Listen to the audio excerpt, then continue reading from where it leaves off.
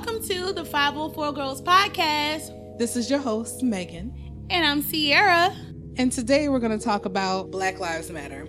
Yes, and the recent protests that are happening in our country today. Surrounding the death of George Floyd.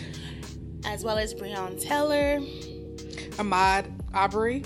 And countless souls who have lost their lives to police brutality. And this is not just something that just happened this year. This is decades upon centuries of oppression. And yeah, that just spilled over. So, Megs, how are you feeling right now with this current environment that we're living in? I mean, today I'm better, but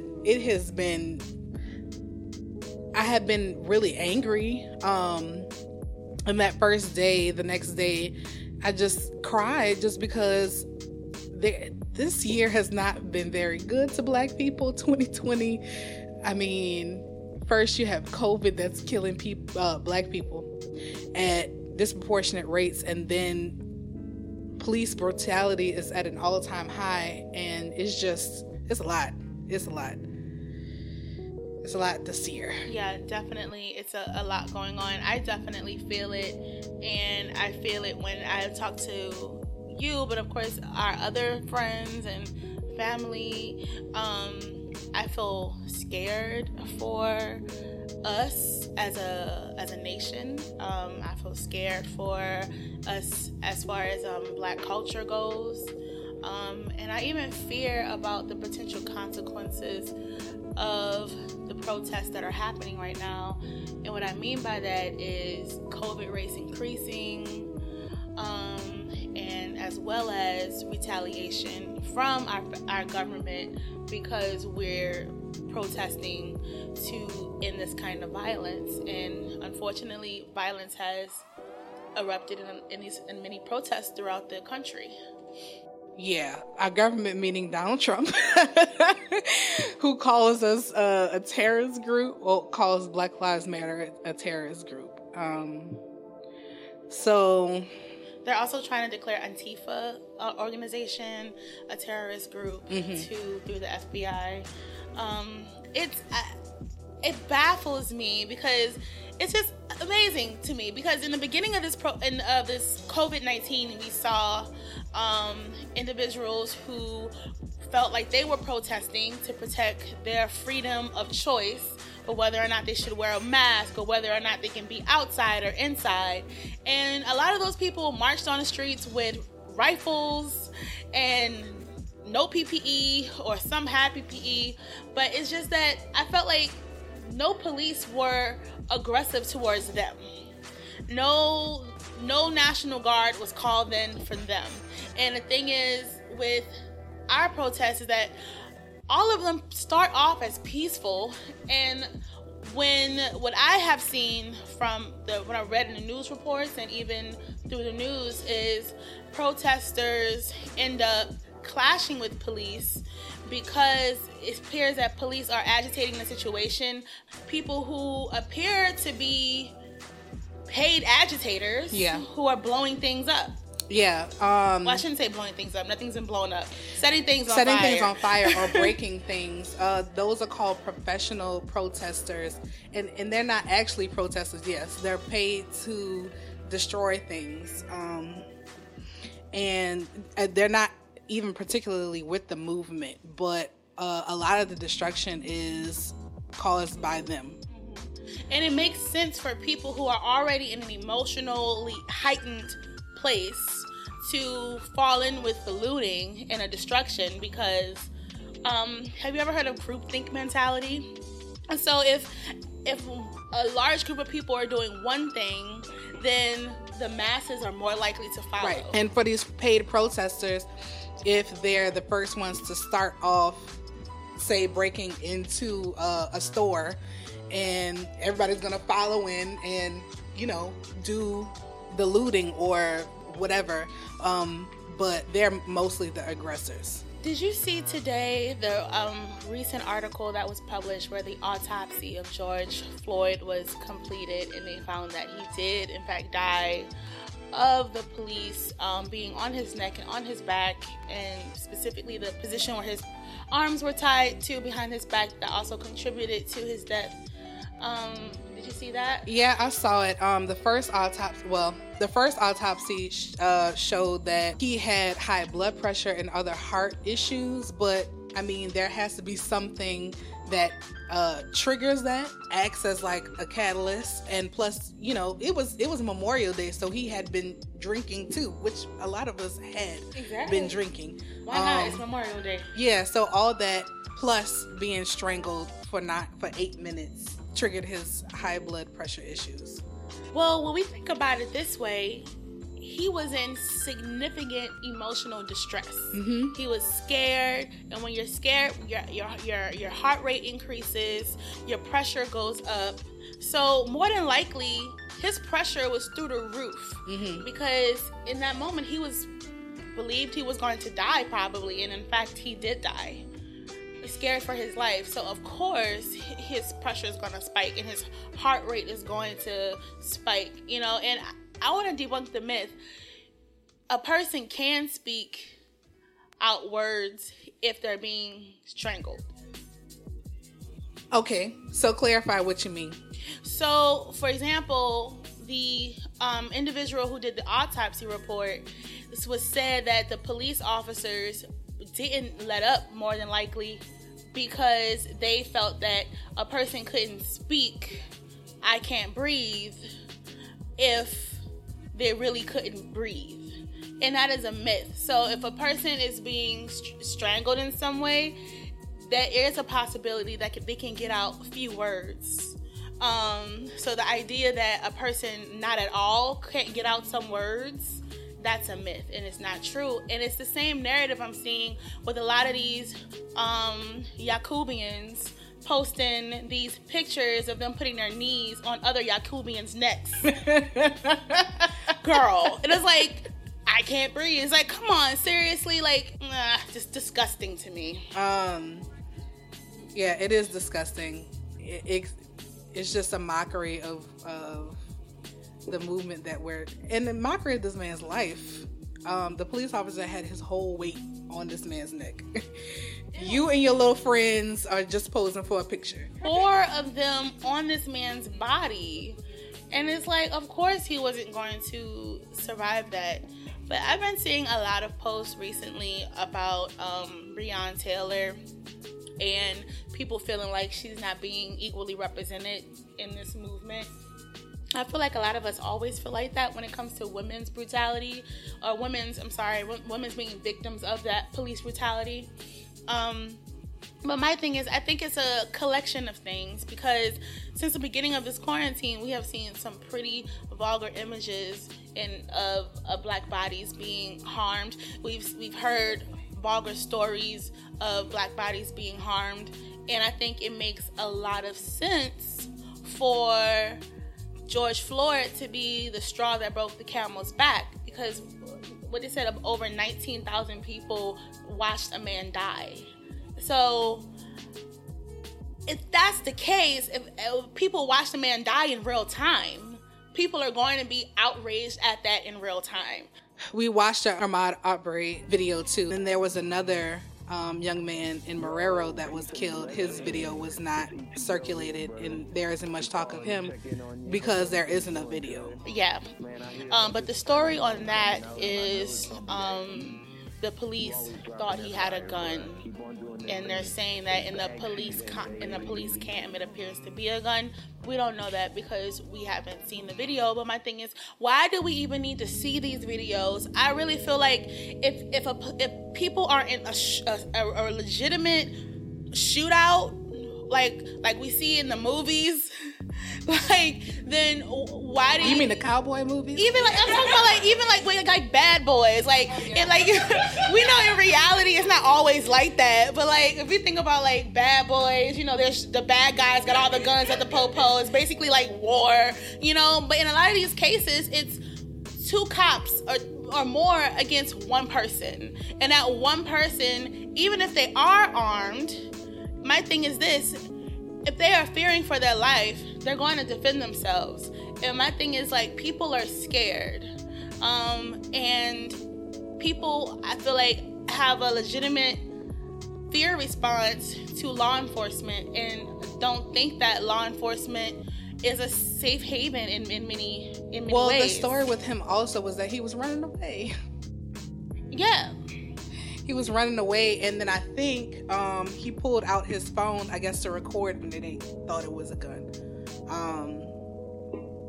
So police are not trained that way. They're supposed to be trained in every emergency situation. And also they're definitely not trained to strangle somebody for 8 minutes. My mom said the same thing, that they're not trained to use that force, especially not, the strangulation piece. But even if it was for that long, it would never be acceptable. No, never. It would never be acceptable. And she was like, "What kind of narcissist?" And the one of the cops who pulled over the 2 students who were members of the Atlanta University Center, one of those cops appeared to be a black person or a person of color. And there was some debate around it going about, oh, this is a black cop, like, this is surprising, how could this happen? And like, I go back to groupthink mentality, and this is why, like, I said this before on one of my posts on Facebook, I'm not individually coming for any police officer. I know that not all police officers are corrupted. I recognize that. I feel that because they are a part of a fraternal order that they know have a history of violence and racism against black people, against brown people, against disabled people, I think that it is their responsibility as an individual within that fraternal order to make sure that there is reform, and to make sure that I feel like they have an obligation and a duty to their profession to make sure that this changes. And I feel like I see a few police officers either are silent, or they're either feeling like they have to defend themselves, or they are outspoken. Well, because it is a force, it is a union, there are not laws, but there are certain rules, and they can't speak out about certain things, which is unfortunate, but they can't. How do we see a systems change? That's my thing, because if they can't speak out and they can't actively be a part of making the change, then they're a part of the problem, even if they're not the ones harming people. So we've had a week so far of protesting from Saturday all the way to the 5th, and I hope that it continues. And I hope that everyone stays safe. This is not a situation where we need to stop and then start up again once it happens again. No, right. Yeah. I mean, we are not just protesting for it to fall on deaf ears and for nothing to happen. Right. The point of protesting is to enact change. I read this article too where Trump has not made a response about anything that's happening, which is fleeing his duty. Well, his response has been, when the looting starts, the shooting starts. His response is, the violence won't stop until the good guys take down the thugs. So he's exciting violence as well. I think his plan is, if this kind of rioting continues, I feel like he has no problem giving the National Guard at least the okay to harm U.S. citizens in a significant way. And there was a young person from Howard who was shot and killed by the police during these riots. So this violence is toxic, and it's disgusting, and we don't have a leader who's doing a good job at calming down our fears and our anxieties. Well, because he sides with the violence against us. Yeah, he definitely sides with the violence. And he doesn't care what happens to his U.S. citizens. They made that very clear even before this erupted into what it is now. When COVID started, he didn't care enough about us to make sure that we had an adequate amount of resources in our hospitals. He didn't care enough about us to make sure we had an actual stimulus check to really help us. He gave all that money to the corporations, to the big, large businesses, right? Which is why I don't even fuck about Target. I don't fuck about Target. Target, they gonna rebuild. They'll be fine.